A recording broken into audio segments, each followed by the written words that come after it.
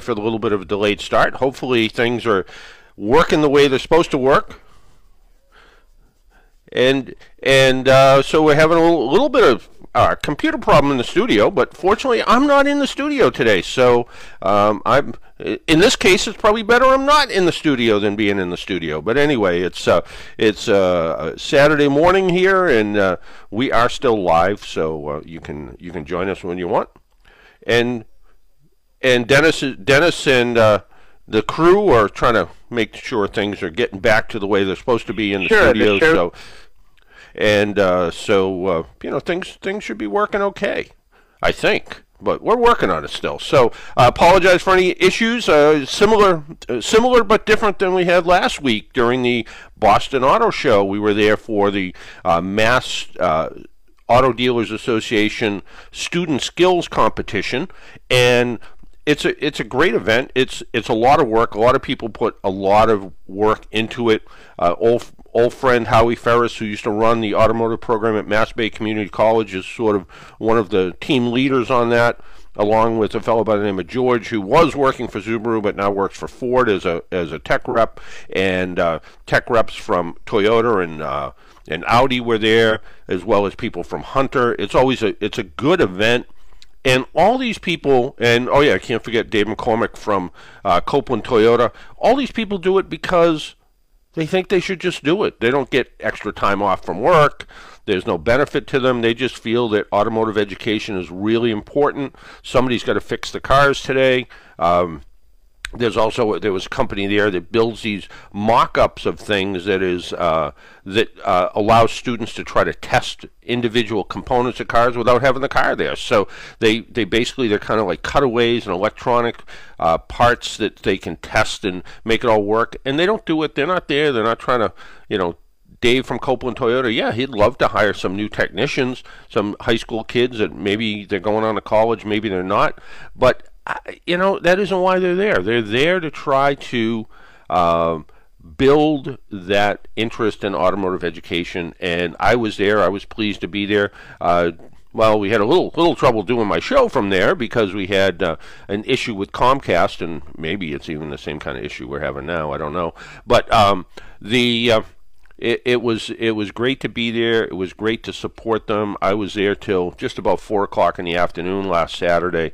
So that was a it was a long day. I think I left my house at 5:15 or so, because you never know, getting into the Boston Convention Center when you're sort of not supposed to be there can always be a bit of a challenge.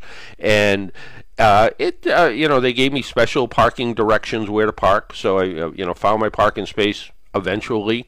Got in. Of course, the security people said, "Oh yeah, you need to be on a list." I kind of was on a list. I went up to get into the show, and the woman security guard said to me, "Yeah, I don't see you getting in here early." And so I had to call the head of security, who had to call her, that said I was okay for me to be there, and got my way in, and found my table next to the Sullivan Tire people. Again, they're there because they think it's the right thing to do. Steve Dickerman was sort of heading that up from the folks at Sullivan Tire, and it turns into a good event. A team from Blackstone Valley Votech in Upton is the one who won, and they will be headed off to New York during the New York Auto Dealers car show. So the Greater New York Auto Dealers Association puts on the New York Auto Show, which is one of the biggest car shows in the country. And during the show, this technician challenge will take place at the same time. So a lot of effort for both the students and the kids involved in this. So it's always a great thing, and it's always a great thing to see it all happen all at once. So congratulations to all the teams that competed, whether you were in first place or last place. You were way ahead of a whole bunch of other teams that didn't make it to that far. So I encourage every student that was there to, even though right now it's pretty easy to get hired as a mechanic, put it on your resume that you competed in this event, because this event's been around for a little while, and some of the people that are going to hire you may have been in the same event. So always good to see all of that and to see how it all works. So also coming up soon is something called the Fisker Ocean. And this is an all-electric vehicle. Fisker was building cars a while back, and it was not a great car. And I might have talked to George Kennedy about this last week. And it was a very stylish car. It had three interesting models. One was kind of an eco model, which meant everything in the car was biodegradable. So the seats were made out of biodegradable material. The dash, everything was made out of this biodegradable material. And so that was sort of their eco model. The problem is it was powered by the same drivetrain that powered the Chevrolet Volt. And they didn't do anything different about it. It was had the same kind of lackluster performance. It had good mileage, but other than it looked pretty interesting, there wasn't a whole lot more to it than that. And but they have this new Fisker Ocean, and it's an all-electric luxury SUV. They're saying it's the world's most sustainable vehicle. And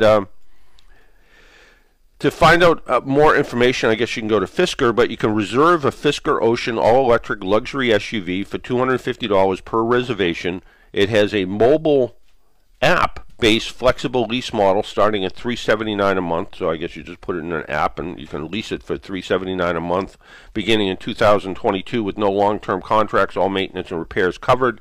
They call it the world's most sustainable vehicle, feature all digital, convenient, and hassle-free experience from leasing, maintenance, and individualized insurance quotes at the lowest rates possible. So again, I guess no dealership, you buy it online.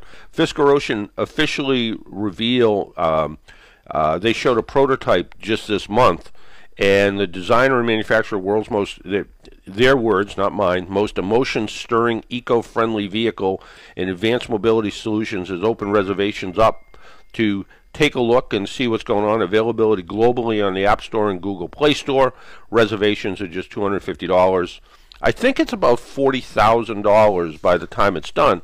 And we were at work the other day, we were talking about the cost of the typical new car cost today and whether people would actually go out and buy an electric vehicle. And right now, people are, certainly some people will, but the average new car price is almost $34,000.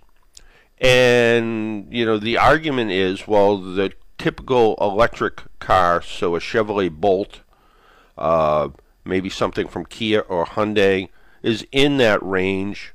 Tesla Model 3 supposedly starts at that range, although I don't know of anybody who actually bought one for that price. And then there is the and then they kind of go up from there. So people, well, it's a little bit more money, but you can get an electric car and be eco-friendly and all of that. The problem is that most people don't buy new cars. I mean, there was 17 million new cars sold last year, so that's a lot of new cars. But the typical transaction price is usually related to used cars, and people spend about $20,000 on average. When you factor in the price of a used car and a new car together, that $34,000 new car versus that used car that could be, $1,000 for all you know, and then you average them all together and go, well, yeah, about $19,000 is kind of the way it works. So anyway, so there you go. You're getting texts. I am getting texts. Silence your phone. You're on the radio. And one of them is from one of them's from Matt, and something about the stream. So Dennis, are we back in business here? As far as I hear, you're over the air. I can go out to the car to see if you're actually being broadcast, and I can come back. Isn't there a radio right in the corner there? Can't you make it that easier? Is there a radio in the production studio? I think there is. There's a radio here. I'll check it out. Just keep talking. Yeah. Well, yeah. So somebody texted me and said they're listening on the stream, and somebody else texted me and said earlier. Oh, Bobby Brooks texted me and said it seems that WROL is coming through the radio but not on the stream. And then somebody else said I'm listening on the stream, and Matt says he just restarted the stream. So ghosts in the machine is what's going on right now, I guess. Yeah, figure it all out, I suppose. A little bit more about the Fisker Ocean. It's leading up to its official unveil of a full production model. They have patent pending something called the California mode, which will be standard on all trim levels except the base version, allowing passengers to experience the sun, fresh air, and open air feeling without being a convertible. Sounds like a moonroof. Four-wheel drive versions with electric motors front and rear of the vehicle will be available. Ample towing, typical electric car sort of stuff. But it's interesting to see that they're all giving it a shot. They're all trying it. So again, there's early purchase options. Full-length solar roof that supports the car's energy source, and let's see. The latest thing is now the stream was just playing commercials for like 15 minutes, but now I hear John's voice. So apparently the stream is working. So who knows what's going on? There is a vegan interior, by the way, just so that hasn't changed. Fully recycled carpeting made from regenerated nylon, which is made from abandoned fishing net waste. Is there really that much of it? Support of the car's electric power system from that full solar roof. As technology evolves, Fisker will feature integrated hardware solutions for better energy yields and more free clean miles per year. Vegan interior.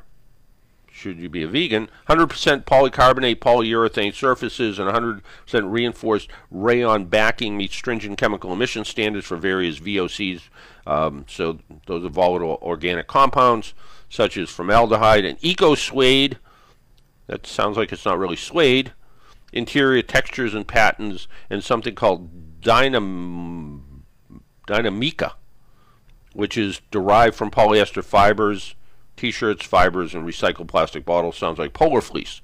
Sounds like an interior that's made out of polar fleece. Recycling polyester means reducing energy consumption and CO2 emissions compared to 80%. Fixture will utilize discarded rubber waste generated during tire manufacturing and no longer be dumped in landfills. So, I mean, it sounds like they're trying to really talk about a lot of interesting eco-friendly things with this Fisker Ocean.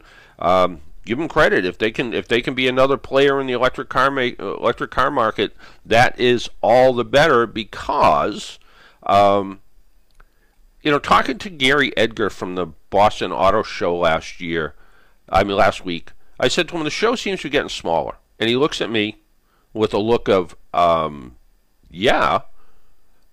because no Saturn, no Pontiac, no Oldsmobile. That probably accounted for 30 cars at the show. Then Mercedes, BMW, Jaguar, Land Rover, and Audi chose not to be in the show. So he said, that's why. But he said, just look at the car makers that are not showing cars. Well, I really think Tesla should have been there. And, maybe next year you'll see more of these electric car manufacturers being there.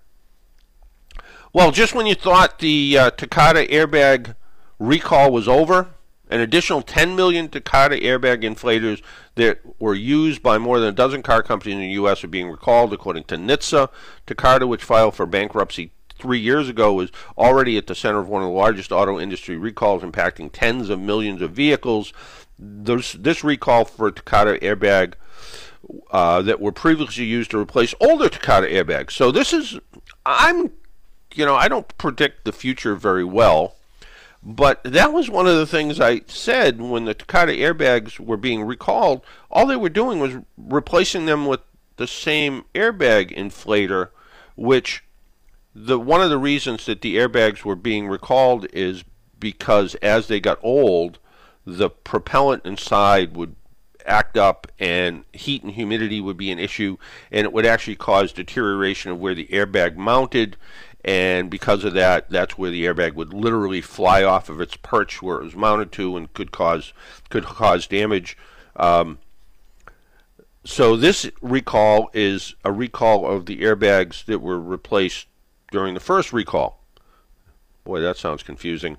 So they're scheduled to occur under the Takata Coordinated Remedy Order that NHTSA told all the news stations about. So The inflators were an interim replacement for the ones that were part of the initial recall. The permanent replacement will not use ammonium nitrate, which is what was used in this. Airbag inflators are used in 14 car companies currently in the U.S., according to documents from Ford, GM, Toyota, BMW, and more. Takata said 10 million number is an estimate and represents the quality produced for the U.S. market. The company said that in the NHTSA document, the company said many of these inflators were never installed on vehicles. So we'll have to wait and see. In total, talk about the largest recall in history, 41.6 million vehicles had defective Takata airbags in them. Faulty Takata airbag inflators have killed at least 25 people and injured hundreds more. About 100 million Takata inflators are being recalled. Manufacturers will identify which models are impacted and are supposed to notify consumers. If I had a car that I was concerned about, I would go on the National Highway Traffic Safety website, put in your 17-digit vehicle identification number, and then once you do that, it'll let you know if your car is part of the recall or not. Just to let you know. Dennis, how we doing there? Well, we're over the air, and the streaming's working. B-Bar's still not working. All right. So does that mean I had an opportunity to talk with Jack Perkins earlier? Is that something you can actually play still? That's one of the things I tested earlier. I believe we should be able to play it. Okay. Well, last weekend was the Boston Auto Show. This weekend is the Rhode Island Auto Show, and I had a few minutes. And this is a pre-recorded interview. I'm not going to try to fool you into thinking it's live. It was a pre-recorded interview with Jack Perkins. He's the executive director of the Rhode Island Dealers Association. And I said, I think I started off by saying to Jack, "Hey Jack, the Rhode Island Auto Show is coming into town. Is that so?" Sure. The show starts on Friday, January 24th, and ends on Sunday, the 26th. There'll be over 250 new vehicles, the latest and the best that dealers offer. The best in technology and safety features, and styling. We think people will be very excited to see what's there, and it really gives them one location to do their shopping for a new vehicle, and we think that they'll enjoy it. Yeah, it really is. It's really a good opportunity not to feel like you're being pressured. You just go in, you look around, you can do comparison, one car to another, and there's usually some very informed people there to be able to let you know what kind of options are available. You know, what does this come with and what does this come with? Surprising how, maybe it isn't surprising, but it's surprising how informed some of these folks are. Yeah, that's really the reason for these shows, is that it's a tool for consumers to get as much done in a short period of time as they can. You know, purchasing a new vehicle is a big deal, and so we put on these shows to make it as convenient as possible. There'll be product specialists, there'll be representatives from dealers. It is a non-selling show, so people won't feel pressured to make a decision, but they can literally, you know, go from one display to another within seconds and sit in the car, see all the features, talk to the representatives, and learn as much as they can and help narrow down their choices. Yeah, it really is, and it gives people the opportunity to really do that, and again, in that non-pressured environment. Also, you know, it doesn't hurt. It's indoors. It's comfortable. It's you don't have to, you know, if you're going out car shopping this time of year, it can be a little bit snowy. It can be a little bit miserable out. It's all indoors. It's all nice. Yeah, it is. It's a very comfortable building. We like having it at the Rhode Island Convention Center. It lays out very well, gives the manufacturers as much space as they need, allows consumers to get through all the displays within a few hours and really see what's out there. Many of the vehicles will be connected to electrical supply, so it shows the features. They can sit in them. They can see the dash and talk, and they'll be on you know, virtual displays in some cases, which will show many of the features on screens and things like that. So it really is kind of a unique opportunity, or I guess it is a unique opportunity to see that much in one place. Yeah, it really is, and it's easy to get in and out of. The parking garage is right next door, so you can almost, I don't want to say you can go in shorts and a t-shirt, but it's pretty easy to get in and out of, and you don't have to feel like you have to dress for the worst of winter weather to get there, which is always kind of a nice thing too. Do you know of any surprises that are going to be there this year? And I guess if you tell us, it's not really a surprise, but we don't always know until the vehicles show up. Yeah. A lot of times we'll get vehicles that are not actually available yet, right. But are scheduled to be before too long, or maybe in a year. And so it's, as we get closer to the show, and sometimes when they're actually moving the vehicles in is when we find those things out. But it's amazing what vehicles have. The new vehicles now with the safety features, the lane departure warnings, the blind spots, the yeah, you're right. Cruise control. Yeah, they're almost all self-driving these days. They're not quite, obviously, but the advanced driver assistance systems can make these cars safer than they've ever been. And these systems that were only seen in high-end Mercedes and Audis and Lexuses, we're starting to see in Honda Civics and Toyota Corollas. Oh, yeah, no, it's widespread. And what's interesting, I think it was the federal government had a study not too long ago, which indicated that these safety features are actually leading to lower fatalities on the highways. And so, obviously people still have to pay attention, be in control of their vehicle, but these warnings that they're given by the vehicle are it's turning out that they're helping. Yeah, well, it really is, and it's getting some people to pay attention. We always say, nothing replaces an engaged driver, but sometimes engaged drivers need a little bit of help, and these kind of things happen. And sometimes it's as simple as making sure you have your phone connected through your Bluetooth or Apple CarPlay or Android Auto, just to make sure that you have the ability to drive as safely as you can. And people will be able to see this new technology. And in some cases, there's even some road tests available, right? I'm not sure about at our show this year. We have in the past. Right. It's possible that there'll still be some. But you can almost, not that you're driving within the building, but, when you get behind the wheel, you almost feel as though you are. And so I think that people are going to be impressed with what they find in these vehicles. And as you say, it's widespread. It's in the lower end models. And much of, people should always pay attention, right, and be very alert and everything. And you can drive as safely as you can, but you can't control the person ahead of you or somebody else on the road. And so many times these vehicles are alerting you to what somebody else is doing. Right. And so, it just kind of keeps you on your toes a little bit better when the vehicle is reacting or warning you of something that's about to happen. Yeah, absolutely true. Well, a little bit of detail on the show, dates of the show, times when it starts, things like that.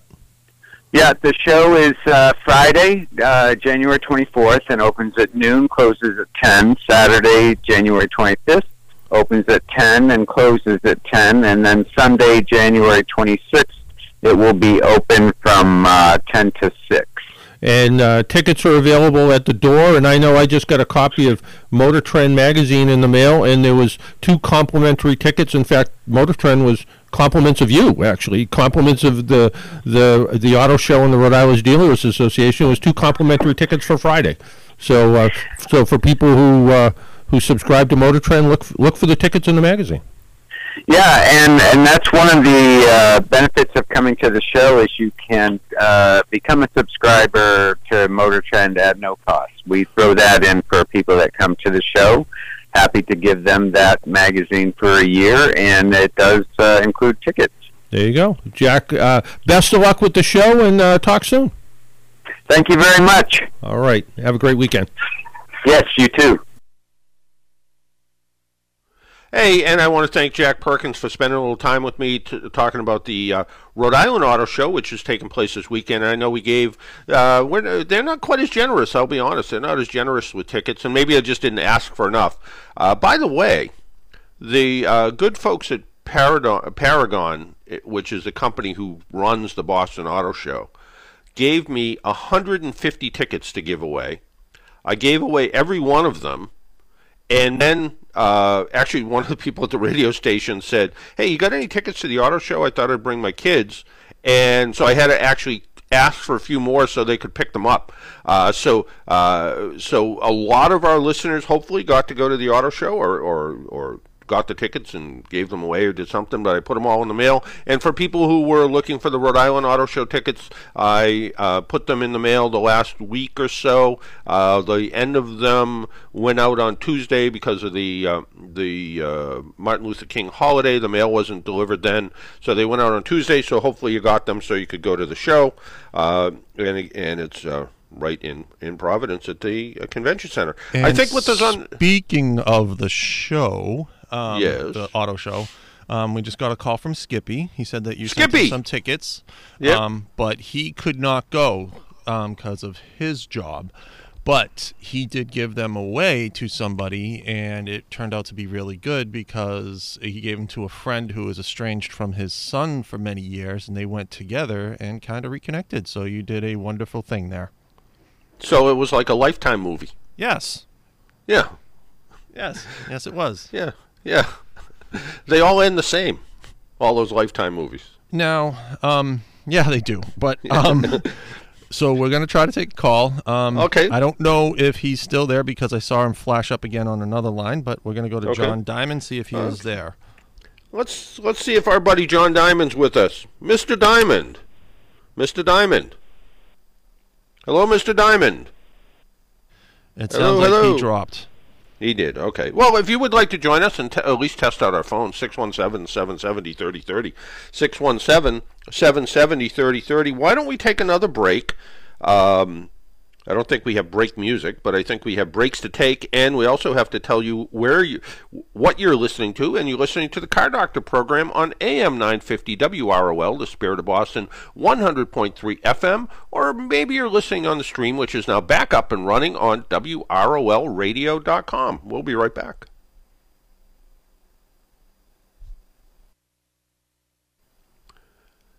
And welcome back to the Car Doctor program on AM 950 WROL, the Spirit of Boston. Apparently the commercials don't run either, so whatever's going on back in the studio is the ghost in the machine is still causing some issues. So a lot of talking today, I guess, is the only thing we can do, and hopefully we could talk to you. If you want to give us a call at 617-770-3030, 617-770-3030, and we also have another taped interview, which apparently we still can run, and that was we'll do that maybe a little bit later. That was with James Bell. James Bell is the head of public relations for Kia, and the Kia Telluride's done pretty good. We'll talk about that a little bit later, but right now I want to talk about Nissan will join a move to electrify U.S. pickup trucks. You think there's, was it just Tesla? Well, back some time ago, Bob Lutz, originally with Chrysler and Interstate Battery, and wrote a book, decided he was going to build an electric pickup truck built on a Chevrolet truck, and that was a failure. That never went anywhere. But now all of a sudden it seems like everybody's jumping on board to build electric trucks, whether it's Ford or GM or the Tesla with their goofy truck. And I'm going to call it a goofy truck, and people are going to hate me, but that's okay. Engineers at Nissan are working to electrify the company's pickups, joining a growing field of competitors now interested in the segment. Electrification will be key to trucks, according to Francois Bailey, global head of Nissan's light commercial vehicle business. He said in a press event, "Electric is fun to drive. It's fantastic torque, acceleration, quietness, all of that are great, but when and how it happens remains to be seen. whether Nissan's pickups receive hybrid powertrains or full electric battery powertrains will hinge on the results of the technology now in development and also on affordability. There's the word that I keep looking for. There should not be any compromise in terms of towing, in terms of payload. I don't see that. I mean, towing and payload capacity with an electric truck doesn't really exist because they have so much torque and performance. The problem is, can you charge them up, and where do you charge them up? And there's talk about what can happen. And I have an electric water heater at home, and my electric water heater actually runs on an off-peak meter, so it charges up. It heats up hot water when the lowest use time of the day. So what the thought is, electric vehicles will charge the same way. And there's even talk about, well, when the electric grid needs a little bit of help, which is my concern, the grid, the electric cars might be able to put electricity back in to see what happens. But let's talk to Tom. Tom, good morning and welcome to an interesting version of the Car Doctor program this morning. Very interesting. We're out here, though. You were coming across fine at the beginning when you came on, loud and clear. Okay. So there wasn't any issue after you got on. But so the car show. Thank you for the tickets. But I'll tell you, it was kind of a letdown. It really was small. It was the only time I've ever gone to a show where when I left there, I almost said, I don't know if I ever want to come back. And I got free tickets. And that's the funny part because I gotta say I was a little disappointed, and if you took out Factory 5 had probably a 40-foot by 40-foot display with some of their kit cars that were there, and if you took those out, you took out that big section in the middle that had a couple of cars from Audrain and a couple of cars from the Boston Cup, and you took all that out, and then a couple of the vendors that were out, it would have looked lonely in there. It was, and there are also small things that are not there anymore. Like years ago, I know everything is electronic today, but when you come in, they give out bags. And there was a lot of paraphernalia to pick up and bring home and maybe to look at. There wasn't any of that really at all. Mm-hmm. You would walk around and there would be some companies and they'd give you a little, clips of this or that. It really wasn't any of that. Not that's important, but all of those things are what make, something kind of different. And there was just nothing there. It was like bored to death. And like you say, all the Mercedes cars, which I don't want, but the Audis, they're interesting to look at, and none of them were there. Even like Nissan, they didn't have any trucks. They're kind of vans they sell. There was none of those there. I went to look at the Honda Accord. They didn't have a regular Honda Accord. It was just a Sport. And there was a whole space in between there from one vehicle to another where they could have put three vehicles. So it was just very strange, Yeah, I thought it was too. I mean, if it wasn't for the Corvette and that electric Mustang SUV, the show would have been, there would have been nothing that, to me, seeing the new Corvette was worth seeing because I hadn't seen one other than in pictures, and seeing this the Mach-E. I was there on Thursday, so I actually got to go inside of it and poke around a little bit. But still, just to see that those vehicles that were there was great. And like I said, not new car stuff, but still, I like seeing the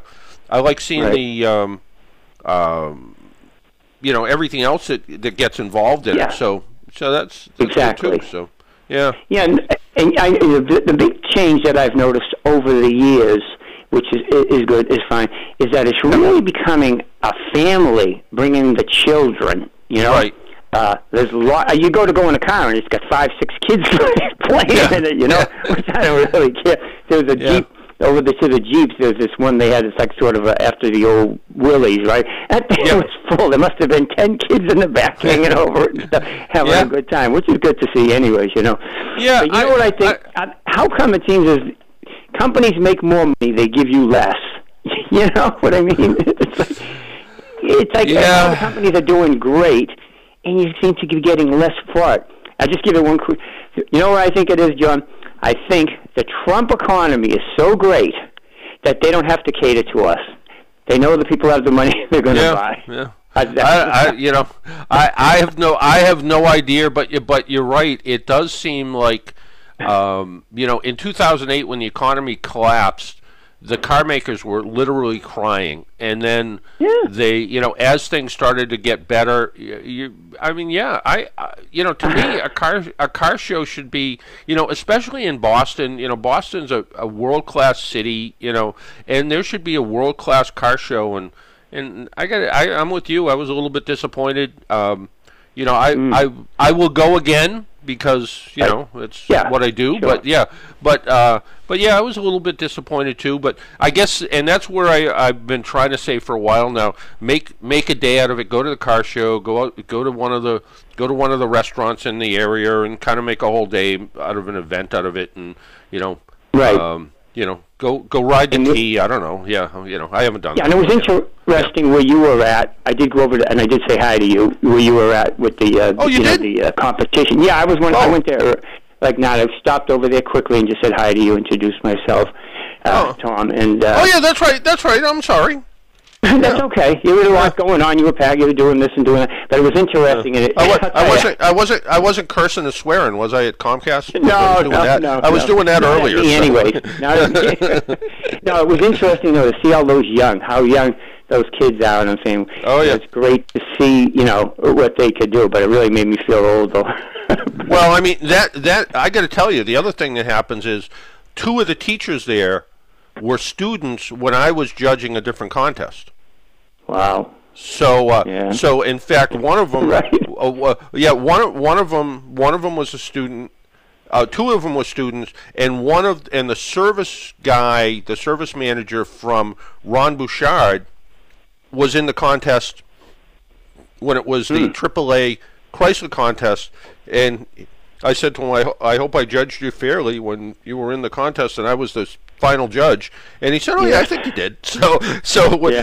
Again, try to make you feel old, so here's this guy who's, however old he is, who's in charge of a huge service operation, and he was a kid in the contest when I was a judge, so, maybe it is time for me to move on. I don't know, Yeah, I guess things to tell us. Yeah, well, good talking to you, John. All right, take care. Bye-bye now. Yeah, thank you. Bye-bye. All right, take care. Bye-bye. Let's go over to our buddy John Diamond. Mr. Diamond. Mr. Diamond. Yes, sir. Hey, how are you? Not bad. I was trying to figure out, is it still morning or is it afternoon now? I don't know. I don't know. It's well, I know it's not quite time for the big Endicott State Car Show yet. I know it's not time for that. Not quite, but believe it or not, we've had a couple of meetings that take so long to put it together. And it's always a new crew because the old crew's all tired. Well, and I did have kind of an interesting experience at an I met your music DJ, Cruising with Bruce. I met Bruce kind of not in a good way. I met him 2 weeks ago at a mutual friend's wake. But well, it was kind of a guy about my age, and unfortunately passed away. But he had a whole group of car folks that he used to hang out with, and Bruce, the guy you use for DJ work, was one of his friends. In fact, he's got the garage with the lift in it, so everybody tends to meet at his garage. So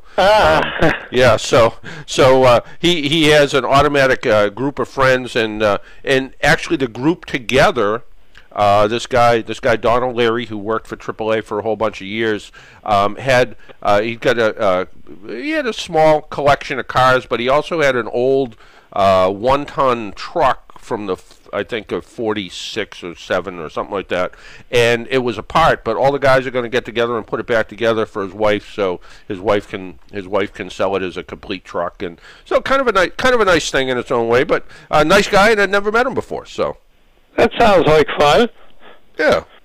Yeah, considering it was a wake, so, but at the back corner of the wake, they actually had a video going of all the good times that Don and his buddies had together, hanging out at the garage, and it was actually kind of a nice thing. So it was, it was one of those, they called it a celebration of life, but he was able to. He stopped working a couple of years ago, but he was able to enjoy the last couple of years, which is kind of nice. So, that's nice. Yeah. So, are you just checking in with us this morning, John? Well, yeah, I just wanted to thank you very much for the tickets. I enjoy the show every year, and every year I find something that is not quite right. This year I found out slowly but surely the cars are getting much smaller, or I'm getting much bigger, one or the other. Well, I have some clothes in my closet that I think are shrinking too, so. And the show's always good because if you don't want to buy a car, you can always get a new roof or some combination windows or a shoe shine kit or something. Well, when I walked by the Anderson replacement window display, Yeah. I kind of scratched my head and looked at that. Now, when I saw the old Land Rover Defender, with all the leather luggage on it, I actually stopped and talked to the guy who owned that company that makes the luggage, and I never mentioned the luggage at all because I was interested in the Defender, and he actually bought it in Ireland and had it shipped over. Huh. So it actually had it was a right-hand drive and a little diesel engine in it, and he bought it in Ireland and had it shipped here, and it went through customs okay, and he uses it as a prop for his business, but it was actually a pretty nice little car. It's funny, I can't quite get used to what they're trying to sell us now in 3-cylinder engines. Yeah. But I suppose I'll get used to it after a while. Well, it's like, I remember the first time that I went from a V8 to a V6 engine in a full-size car and said, geez, I don't know about this V6. And now a V6 is a big engine, and everything's 4 cylinders. And even my own little car, the previous model had a V6 engine in it. The new model has a 4-cylinder engine in it, and it makes 10 more horsepower than the old one did. With 2 less cylinders. Who's to know? I know. Hey, Mr. Diamond, always a pleasure talking to you. And thanks for checking in with us. All right, okay. Take care. Yep, bye-bye. Well, we're going to see if the commercials work. Dennis has some confidence. Hey, I hear music. This is all a good sign it's right good now. times. Yeah, let's take that break. You're listening to the Car Doctor program on AM 950 WROL, the Spirit of Boston.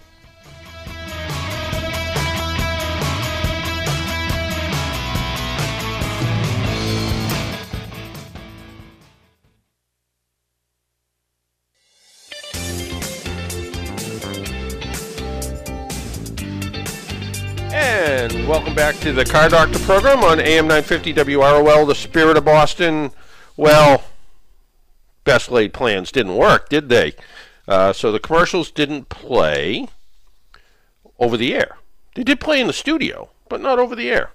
So No, they didn't actually play in the studio either. I could see them on our system saying that they were playing, but they weren't. But they weren't. But we have music, so we have bumper music, so I can get you. Yeah, we have bumper music, so we're halfway there. We're halfway there. So we also have Michael on the phone if you want to go to him. I do, and then maybe when we come back, maybe we'll play that. We'll see if that works. We'll play that interview with James Bell, the head of Kia Public Relations, about the Kia Telluride. Maybe we'll do that. But right now, let's talk to Mike. Mike, good morning. Morning, Car Doctor. Hey, how are you? Very good. Sounds like you're out of breath. I've been running back and forth from here to the station, so. I know. Hey, just a few things. I want to thank you for the tickets. I took my daughter. I've been taking her since I used to spring up from high school, and sign her out at high school. And she's in her late 30s now. So it shows you how long. We've been doing that for 20-something years now. As far as the car show, looking at the positives, I thought. Three key things of the show. One, I think that new Telluride and that new Hyundai and Rio Kia are going to cause some problems. For the matter of fact, those are pretty nice looking cars. Yeah, they really are. I think the Mazda had the best booth. As far as I was concerned, the Mazda had the best booth. I really enjoyed it. There was more, just a feeling when you went there. I think they just did a really nice job. And you're probably going to ban me from the show when I say that I thought the best car that I liked the best there, I said, and it was a Lincoln Continental. It was actually not a bad, I could pick a car, but that was actually a nice car. The fit and finish on it, the seats they had in it, and the color was beautiful. But I just thought that was, not taking in the big high-end cars, but that was just a nice-looking car. Yeah. And Consumer Reports gives a pretty good reliability, too. Yeah, and it has almost too many adjustments on the seats. I think it has 22 adjustments or something. Square. I think what they really should have done though is they made 100 or a couple hundred with suicide rear doors. And I think if they made it from the start with that would have set it so far apart from every other four-door luxury car that it really would have, even though those are not particularly practical, but just to be that interesting. Lincoln did it before, back in the 60s, so why couldn't they do it again? Yeah. Yeah, the last thing I wanted to comment to you on difference changing the dial on you quickly here is that I've been amazed. I've been looking at the ads in the paper. Looks like Chevy Corvette 2019. You can buy them for for easily $15,000 off. You can go to Kerbeck, which is the biggest Corvette dealer down in New Jersey, or the guy up in New Hampshire, McCulkin, whatever his name is up there. Yep. They're $45,000. Brand new Corvette, drive out the door. It's funny you say that. It's funny you say that because the woman who's the head of the automotive part for U.S. World News Report, Jamie Page Deaton, who I've known for a long time, Jamie apparently has decided that it was such a good deal to buy one, even though a Corvette is impractical for a mother of two. Right? She's gonna go buy one. She's like it's such a good. She says, where can you get the performance and the value in this car for that kind of money? And it makes a ton of sense. Yeah, it really. They, like I said, they're the base models, but still the base model in a Corvette's pretty good. But between, like I say, the guy down in New Jersey and the person up in New Hampshire, and some of the local guys here, they're all sticking at $60K, and you can buy it for $45K. It's such a deal, It is, and I haven't driven a 2019, but I drove a 2018, so essentially the same car. And what a fantastic car. Yeah. It's a great deal. Listen, thank you very much for the tickets, and had a great time. Anytime. Bye-bye. All right, take care, Mike. Thank you. All right. I think we have that interview with James Bell. Speaking of the Kia Telluride, Dennis, is that queued up and ready to go? We're ready whenever you are. All right, and let's just play it. The Kia Telluride has won some awards, and let's see what James Bell has to say about it. So with us on the phone is James Bell, Director of Corporate Communications for Kia Motors America. And back when you were here in New England at the New England Motor Press meeting and showing off the Kia Telluride, we actually thought it was a winner back then. But North American Car and Truck of the Year, huh? Well, I'll take you a step further. The Triple Crown of awards with the Motor Trend's SUV of the Year, Car and Driver's 10 Best, and now North American jury voted it Best SUV of the Year. So yeah, it's the first accomplishment in the SUV space.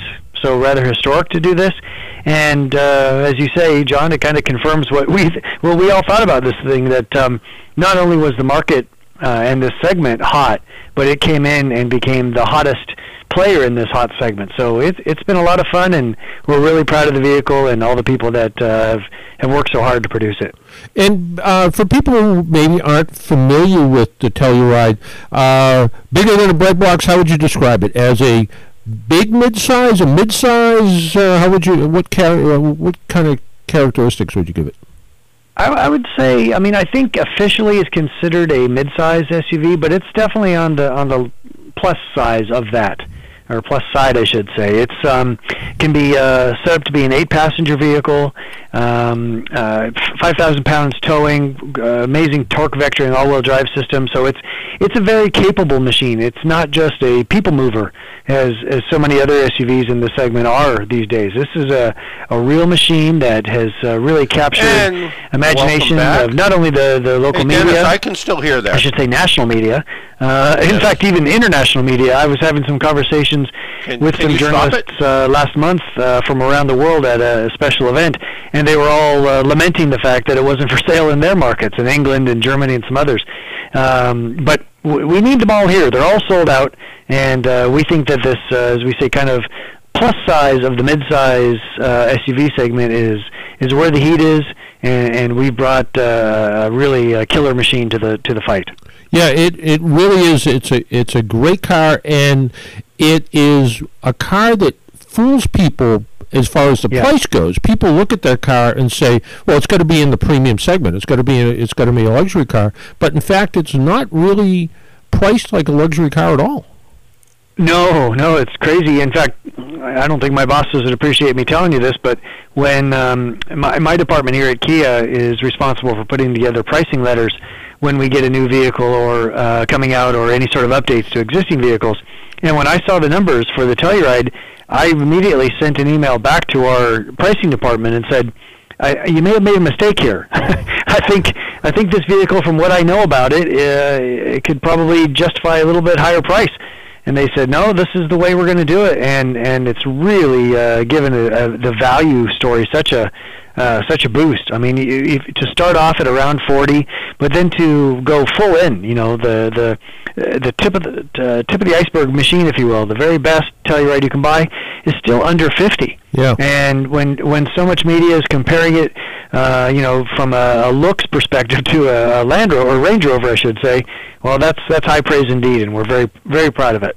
Yeah, I think when you were out at the New England Motor Press meeting, you showed a video, and you had, I think you may have actually been in Telluride at the same time, and you showed a video, and you kind of had people guessing about price and actually who made the car, and people were shocked at the price and that it actually came from Kia.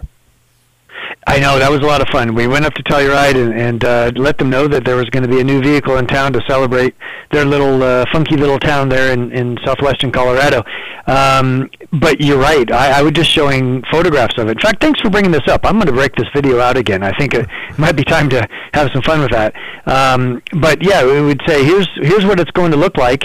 Here's what we think it's competing against. And consistently people said, no, this looks like much, much more, interior and exterior. And again, the automobile industry is a fickle place.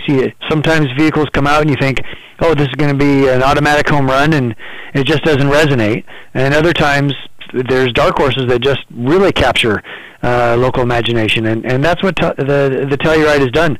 We're running about a 4.5 to 5 month back order right now on this vehicle. So I'm excited to tell your listeners about it, but at the same time, if they're interested in one, they better go get their name on the list quickly, because it's locked down, sold out. It's so sold out, John, that myself, I'm not even allowed to order one as an executive in the company for my company car, and neither is our president. Every one that we make is going right out to dealerships, and what a fantastic problem to have. Well, you can probably just order a Stinger or something and be happy enough for a little while. Well, honestly, I am driving a Stinger right now, so that does help me get through the day. You're right. I can imagine. And so, like you said, this is sort of the trifecta. You kind of hit it all the way around. Everybody looked at this vehicle and were so impressed with it. Build quality, ride, quiet, and performance too. And at first glance, you go, "Oh, the V6 engine. What's the performance?" But performance is really good. I think the best way I can describe it is it's very, it's like an athlete and the coordination that you see in a professional athlete. It does everything just so comfortably. If you're driving it and you come onto an off-ramp a little quicker than you should, you can just control it very easily. The brakes are strong, the steering is direct, the suspension is tight but not jarring. And then on the flip side, you're getting on the freeway and, it looks like traffic's going quicker than you want, there's still plenty of power afoot. It just, again, it's got that professional athlete level of being coordinated and feeling very confident and comfortable. And I think that is other features that really made the all the media, and in this case the North American Car of the Year, Car and Driver, and Motor Trend journalists all say, yeah, this is the winner. And it's still, like all Kia products, great warranty, right? Oh, yes. Yeah, 100,000 miles, 10 years on the powertrain. That's something that Kia established, I guess 10, 12 years ago now, not going anywhere. But it's funny you say that. There's a review that I just saw the headline for, I haven't had a chance to read it yet, in Car and Driver magazine with their long-term vehicle, and it looked like the gist of it was that nothing's going wrong with it. We don't really have anything to report. It's kind of it's so good it's boring, and so that's always a great first step. And it's good to know you have that long-term warranty in place. But it seems more and more often, as our Kia quality overall grows, that warranty is kind of sliding into the back a little bit. It's not as important to our current buyers. Well, just to let you know, just before we were chatting today, I'm working on the ballots for the New England Motor Press official winter vehicle of New England, and you never know, we might see you in May for an award presentation. Well, it's always a pleasure to come to the Northeast, and I might have a little extra room in my trophy shelf, so if that works out, that'd be lovely. All right. Hey, James, thanks for taking some time out and joining us up here in Boston on the Car Doctor program on AM 950 WROL. Very good. We hope to see you soon. And that was James Bell, the head of public relations for Kia, about the new Kia Telluride. Why don't we take a break? We'll be back in just a couple minutes. My name's John Paul. This is the Car Doctor program. You're listening on AM 950 WROL, the Spirit of Boston.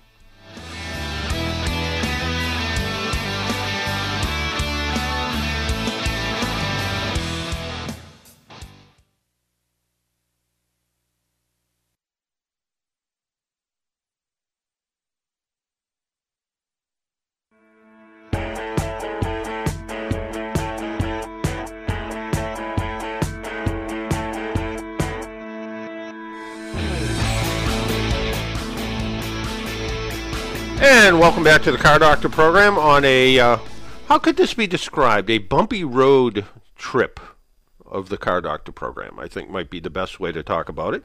Well, since there was a promotion for the new Gremlins coming out, that's what I'm blaming it on, Gremlins. Is that what it is, the new Gremlins? Yes, yep. There's a new movie coming out, yes. Hey, you sent me a message yesterday about a new DeLorean coming out? Yeah. Yeah. It looks fantastic. It looks a little sleeker than the old one. It looks supercar-ish, where before it was kind of it certainly had a very unique look, but the new one looks, it looks more, it's wider, more angular. Yeah, and lower to the ground. Lower to the ground. Not that it could get much lower. Yeah. Well, the old DeLorean, which, whether whatever side of the story you believe, whether the DeLorean was nothing more than a way to launder drug money or not, it had a few problems. Like, every single one was stainless steel, which not everybody likes having the same color car. Correct. People, and it was kind of nice because if you did get a scratch in it, it was easy to fix. You just went over with a Brillo pad and you could literally just rub the scratch out of it. It was powered by a pretty generic V6 engine that was used in Peugeots and Volvos in Europe. It really wasn't that powerful or good. And then, of course, it was gull-wing doors, which meant if you parked in a parking space, it wasn't like some of the gull-wing doors that sort of fold and don't take up any room to open them. You couldn't get out. So if you parked in a tight parking space, you couldn't open the door to get out, which was kind of a problem. And then, of course, it didn't really have windows. It had like a porthole thing. So it had a lot of impracticality about it. I still want one, though. I almost bought one once, and it was a woman who owned it, and to use a bad expression, she hit everything but the lottery with the car. It had more dents and dings all over it, and I could have bought it fairly inexpensively. But I took it to a body shop. I was doing some service on it, and I took it to a body shop and asked them whether they could take the dents out of it and paint it. I wanted to paint it like a dark blue, and they said they could, but it was going to cost about $20,000, which was going to be about 3 times more than I was willing to pay for the car. So, and I think the woman only wanted, $6,000 or $7,000 for the car because she actually hated it. So, it was one of those weird things, and it wasn't really, it had to be 30 some odd years ago now. So it was one of those things that it was almost considered it, but it was leaking some oil. It had a lot of inherent problems. So anyway. Got an email. Well, that still works, and it said somebody from the Teachers College of Columbia University. This guy is the chief information officer, and he said, "I'm having similar problems to what you always talk about with Subarus. I can't leave the car stationary for more than 2 days, or the battery dies. Obviously, there's a system drain." That continues to go after you shut the car off. Subaru needs to address this problem appropriately. Well, I thought they did with the 2018s. This was kind of a 15, 16, 17 issue. And Subaru had a couple of issues. One was, some of them actually did, and this one may just be broken, but some of them, Subaru had a very sophisticated charging system that, you think about the way a charging system in a car works. It's basically a generator that replenishes the electricity in the battery. So when you're driving down the road, if you think of the battery as a big container of water, think of it as a gallon of water. And as the water gets used up, the generator makes more water, refills the battery, kind of think of it in simple terms that way. Way back when, in the 60s, I think, when Chrysler came out with alternators, their alternator was a little bit different than everybody else's because when it was idling, it didn't make electricity. So if you idled a Chrysler product for a really long period of time, it would actually kill the battery because it wasn't making electricity in an idle, where Ford and GM opted to be able to generate some electricity at stops, and Chrysler did it for whatever reason they did it. Today, fast forward a bunch of, 100,000 years later, and Subaru does something very similar. They turn the charging system on when the computer thinks the battery needs to be recharged. Well, it's obvious that they're having a problem with that because the charging system profile, and I actually saw somebody actually did a whole long involved thing, and they measured when the vehicle was charging and when it wasn't. So for instance, if you turn the seat heaters on, the alternator would kick in and charge the battery back up. But other times you were basically cruising along using electricity but never putting electricity back. So you were using water and never replenishing it until it ran out. And then what happens, the battery's very low on charge, very low on electricity. You park it for a couple of days, and even when today's cars are shut off, there's always a little bit of electrical use. The most basic car, the clock still works, and the radio presets are still locked in. So when you get in the car, you don't have to look at all those, reprogram all that stuff. But today's cars is several computers that are continually working, maintaining memory of certain things, so when you start up the car, it doesn't have to learn all over again. And that's what happens sometimes when you disconnect the battery in the car and you hook it back up, and the car doesn't run right for a few minutes because it's relearning all of the electrical things. Well, that was one of the things that happened. Subaru batteries didn't have enough reserve capacity.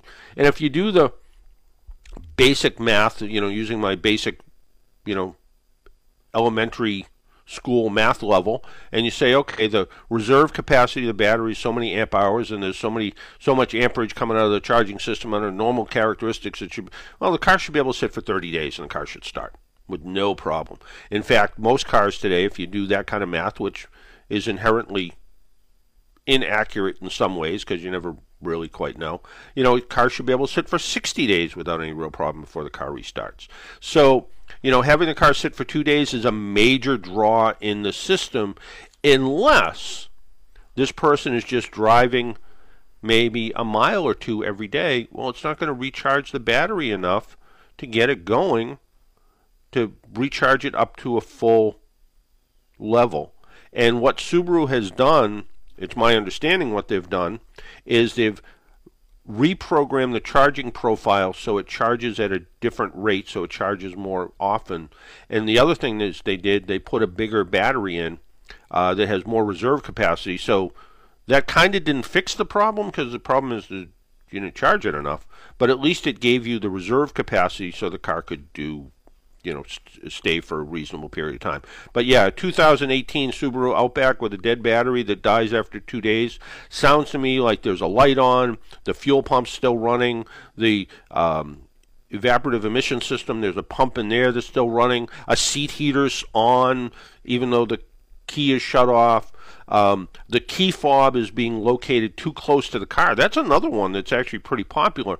If you're somebody who parks in a garage and you don't take the key fob out of the car, you just leave it in the glove box or leave it in the cup holder because your car's locked up in the garage. Well, if you've ever noticed, if you have one of these keyless start systems, when you walk up to the car, the key recognizes the car, or the car recognizes the key, and when that happens, it starts to turn some accessories on. It might even turn the fuel pump on, so when you go to start the car, it starts up right away. So Volkswagen, for instance, puts a switch in the driver's side door that when you open up the driver's side door, it actually runs the fuel pump, so the fuel pump's at full pressure for a second, so the car starts right up. So, if this person from Merrick, New York, who probably is listening on the stream, maybe, said if he leaves his key fob in his car, well, that could be the whole issue.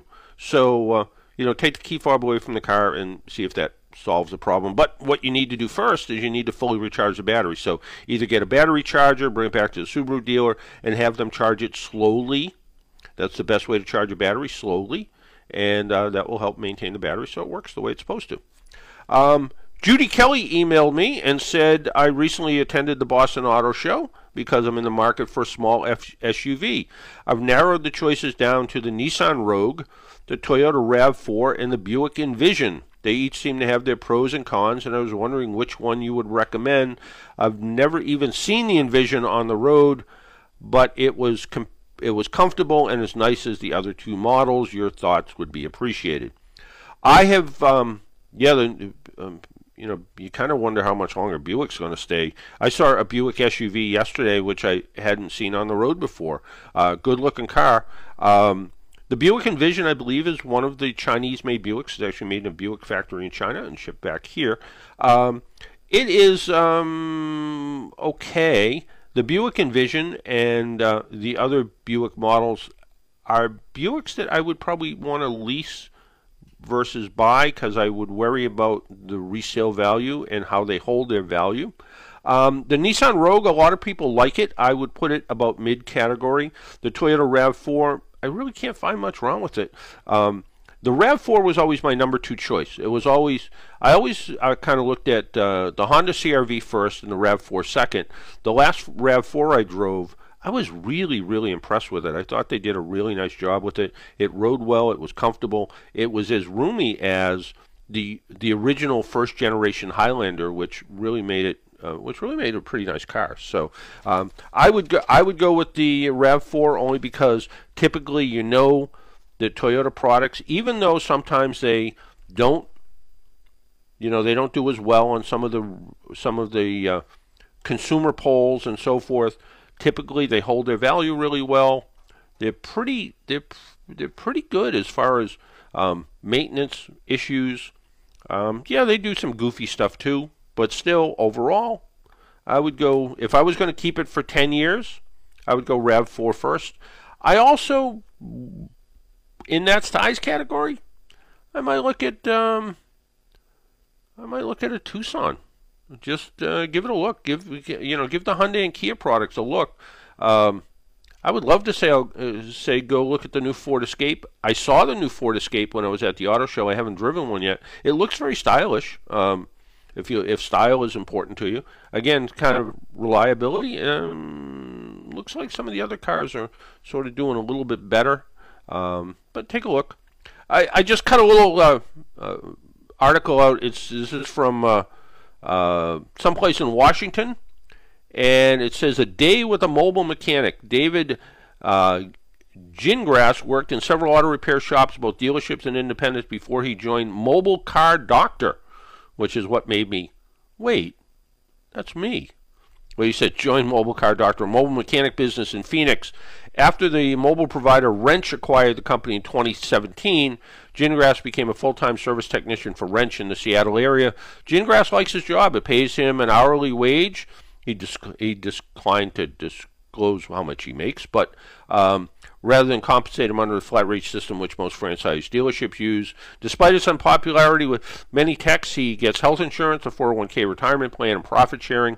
He gets to work on a variety of vehicles and appreciates that his hours are flexible. Some days you'll be doing 10 hours, but other days you'll be home by 3. He adds that he prefers to deal directly with his customers rather than through a service advisor. This came from Fixed Ops Journal, accompanied Gingras on his workday last month. His jobs included a full service on a 2012 Prius C. During his shift, he changed 2 types of coolant, motor oil, and oil filter, spark plugs, and brake pads. Although this day was uneventful, Gingras says he always needs to be prepared to tell customers what's wrong with their vehicles, even if they may not understand what could happen. Oftentimes, if a customer thinks they know what the problem is, it's not that problem. Yeah, that sometimes happens. You have to explain that it isn't a bad key or a bad alternator, but a fuse or a powertrain control module controller. So kind of an interesting idea. I know I've talked to people at work about mobile diagnostics. A lot of people think, and mobile diagnostics and repair, a lot of people think it's a great idea to be able to go out and do that. Maybe in Phoenix. I don't know about Washington State where it's cold and snowy and rainy. The idea of having to set up a tent or something to work on a vehicle in inclement weather sounds like not that much fun to me. I haven't done a car review in a long, long time, so I'd like to talk about kind of a car you don't see every day, and maybe Judy Kelly might want to even consider this. Maybe.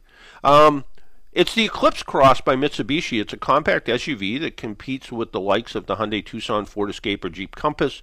The Eclipse Cross comes in 10 possible configurations, all using the same 1.5-liter turbocharged engine connected to an automatic transmission.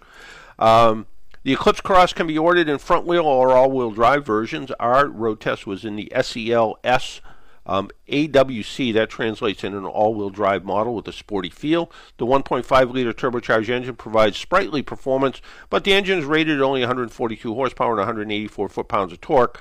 Torque to horsepower is actually pretty good, so it does feel like it takes off pretty well. This translates into a vehicle performance is certainly adequate, but not that sporty.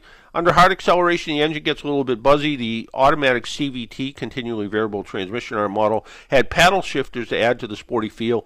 I got to tell you, every car I drive with paddle shifters, I guess because I'm a fairly normal driver, especially something like this, I wouldn't feel like the necessity of, I'm going to put it in manual mode and drive it like a sports car. First off, it's an SUV, so it's not a sports car.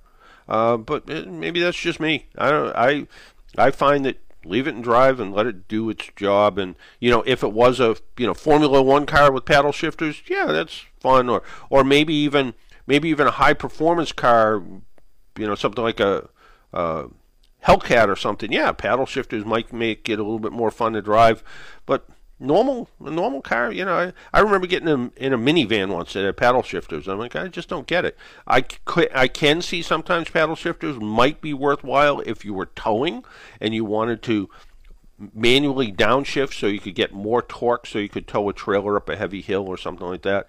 But in most cases, most transmissions do a pretty good job, even the CVT transmissions. So, the handling is average. The ride goes from slightly jarring on some roads to wallowing a bit on turns. The electric power steering doesn't give the driver a whole lot of feedback, but the tight turning radius makes it easy For parking, you can zip around a parking lot pretty easily. If you misjudge that parking space, the turning radius is pretty good. You can pull right in usually with no problem. At highway speeds, there's a little bit of noise entering the cabin, but nothing objectionable. Our test model had a full complement of safety technology, including forward collision mitigation with high-speed braking capabilities, pedestrian detection. There was also lane departure warning, a head-up display. What's that mean? That's that kind of holographic display that shows up in the windshield that typically will tell you your speed, depending on how sophisticated it is, would give you brake warnings. Some fancy cars, it will even have pedestrian detection, so you'll be able to see that image of a pedestrian even though you can't see it in the head-up display. Sometimes I like it, sometimes I don't. Sometimes it just seems in the way. Sometimes it feels like I just ignore it. And if you wear, like a lot of systems today, if you wear polarized sunglasses, sometimes it makes it really hard to see. The polarization in glasses kind of makes it go away. Fuel economy averaged about 24 miles per gallon with my time behind the wheel. The cabin of our upscale model was finished with a leather interior, heated front and heated rear seats. There's plenty of leg room, but long-legged drivers may be looking for a little bit more. The seat height and door opening make for a comfortable entry and exit. So if you're getting in and out of a car, sometimes a little bit of a challenge, you should look at an SUV. An SUV can be a good choice for people to be able to kind of slide in and out of without having to lift up and make it a little bit more difficult. The leather steering wheel on our test model was also heated, kind of an unexpected feature in a vehicle of this price point. The rear seating is comfortable for 2 adults, can fit 3, at least for short trips. The second row seat can slide to improve legroom. That's always kind of nice when you can sacrifice some cargo room to put passengers in the back, and if you need to put stuff in the back, you move the seat up, squish the passengers a little bit. Our test model also had Apple CarPlay and Android Auto, allowing the capabilities of your smartphone to be linked to the 7-inch display. That's one of the things that I feel bad that I didn't get in my car when I bought the most basic model, was Apple CarPlay. To be able to hook up your smartphone, doesn't have to be a wicked smartphone, but kind of a smartphone, to the interior of the car, so basically your navigation system works directly through the display. If you listen to music online, things like that, it works directly through the display. Now, granted, if you have an audio in and out port, you can port it in through the system so you can hear it, but Apple CarPlay and Android Auto work really nice. Well, I'll say that they work really nice in the cars they work with. Now, I have an older Apple iPhone. I think maybe it's a 5 or a 6. It's an older one because they come out with a new one every week. When I use Apple CarPlay in some of the new cars I test drive, sometimes they work perfect. Sometimes they work just okay. So if you're out, and George Kennedy said this last week when we were talking to him, that you don't just road test the car today, you road test the tech in the car. So if something like Apple CarPlay or other electronic features are important, don't just take the car for a ride. Make sure all of that other stuff is going to be things that meet all of your needs with your vehicle. My car didn't have Apple CarPlay because to get Apple CarPlay you needed to buy the next level or maybe even 2 levels up in vehicle. I didn't do that because I'm cheap. Right, Dennis? Correct. Yep. The optional sunroof in our car added to the open feel, and it was a good-sized sunroof, and it's kind of nice. It's been 2 cars since I've had a sunroof, and I always liked having a sunroof. And I will say one of my favorite cars with a sunroof actually had a little sunroof visor thing that rather than a little pop-up thing, it was actually a plastic piece that kind of was glued onto the roof of the car, and you could drive with the sunroof open completely, and you didn't get that buffeting inside the car. It was actually really kind of nice, much better than the pop-up ones that tend to work in most cars. Also in our car. Yes. I love sunroofs. I mean, I love them when they work right because, granted, they take away my headspace a little bit, but when I don't have it, it just seems the car is that much darker. Like, I like the light coming in, and I'm not, you know me, I keep the station as dark as possible, but when I'm in my car, I like to have the light come in. And yeah, you do have a Who was one of the DJs in WKRP that had all the Venus lights dimmed? Flytrap. Yeah, you're the Venus flytrap. You could turn off all the lights and light a couple candles in there. Exactly it. Yeah, and and I'm old and my vision's not that good, so I need a little bit more light. And apparently, I have a little OCD because I like the four big windows to have the blinds at the same height. Oh yeah, you'd be going nuts today. They're all crooked. Well, that and a bit of a technology issue. So to finish up here, the Eclipse Cross by Mitsubishi offers a significant number of features and an outstanding warranty.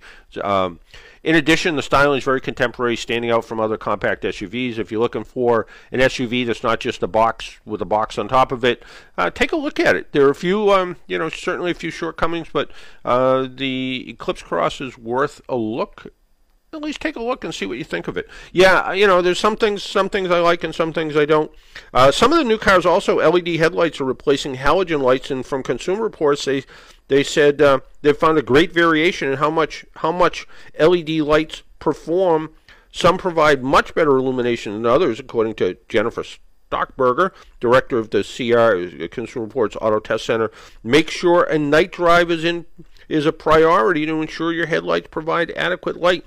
Our testing at AAA found that most cars, when the low beams are on, don't provide enough light to be able to see going at over 45 miles an hour. You're actually out driving your headlights. So as much as I get people that write to me and say headlights are way too bright, in most cases they're actually not bright enough. I have yet to do LED replacement bulbs on any of my vehicles. I do want to do LED replacement bulbs on the backup lights of my Hyundai, because the backup lights are awful. I think they're just license plate light bulbs that are squished in there. So I'd like to do an LED to see if there's more light from them. And I'd also like to give LED headlights a shot. When you go out and buy LED headlights, one of the things you need to be aware of is that you have to buy a good brand. If you don't, and your car is a little bit sophisticated and uses something called controller area network wiring, it will actually turn a warning out that says you have a headlight off, because they don't draw much amperage, and that can be a problem. So more light, less amperage is good, but you need to trick it into thinking it's working. Hey, I think Bob Brooks is again filling in for our buddy Paul Sullivan. Hey, John, Robert, are you there? Yeah, this is the 8th week in a row. 8th week in a row. It's 8th week in a row. Yeah. You must be out of music. No, actually, I bet you're not. No, I go through a painstaking process of ensuring that I don't play the same song each week in a row. So it's that's what I do. Yeah, and you're right. It looks like you could grow mushrooms in the studio here right now. Well, it's that's one of those things that happens. But yeah, no, it's the good thing is I worked out all the bugs for you. So the station's going to be working perfectly for you now. Yeah, no, I appreciate that. It's a team effort. I know we're all texting each other back and forth. I know. I saw. I think it was up to either 5 or 6 people on the text message, and I apologize for the ding on my phone that you might have heard. But I was just giving you a hard time, John. Don't worry about it. All right. Well, the leprechauns are out already before St. Patrick's Day, pulling plugs. Yeah, and stuff like that. That's what it is. So hopefully everything sounds like it's squared away. Everything's good. So you're going to be in really good shape, and of course our audience is in really good shape, because where do they find the very best in Irish music? Right here on AM 950 WROL, the Spirit of Boston. They can listen on the stream. The stream is up and running the way it should be. WROLradio.com. So the very best in Irish music here all weekend on AM 950 WROL. Until next week, make sure you wear your seatbelt, drive safely, be good to your car. Talk to you next week. Bye-bye.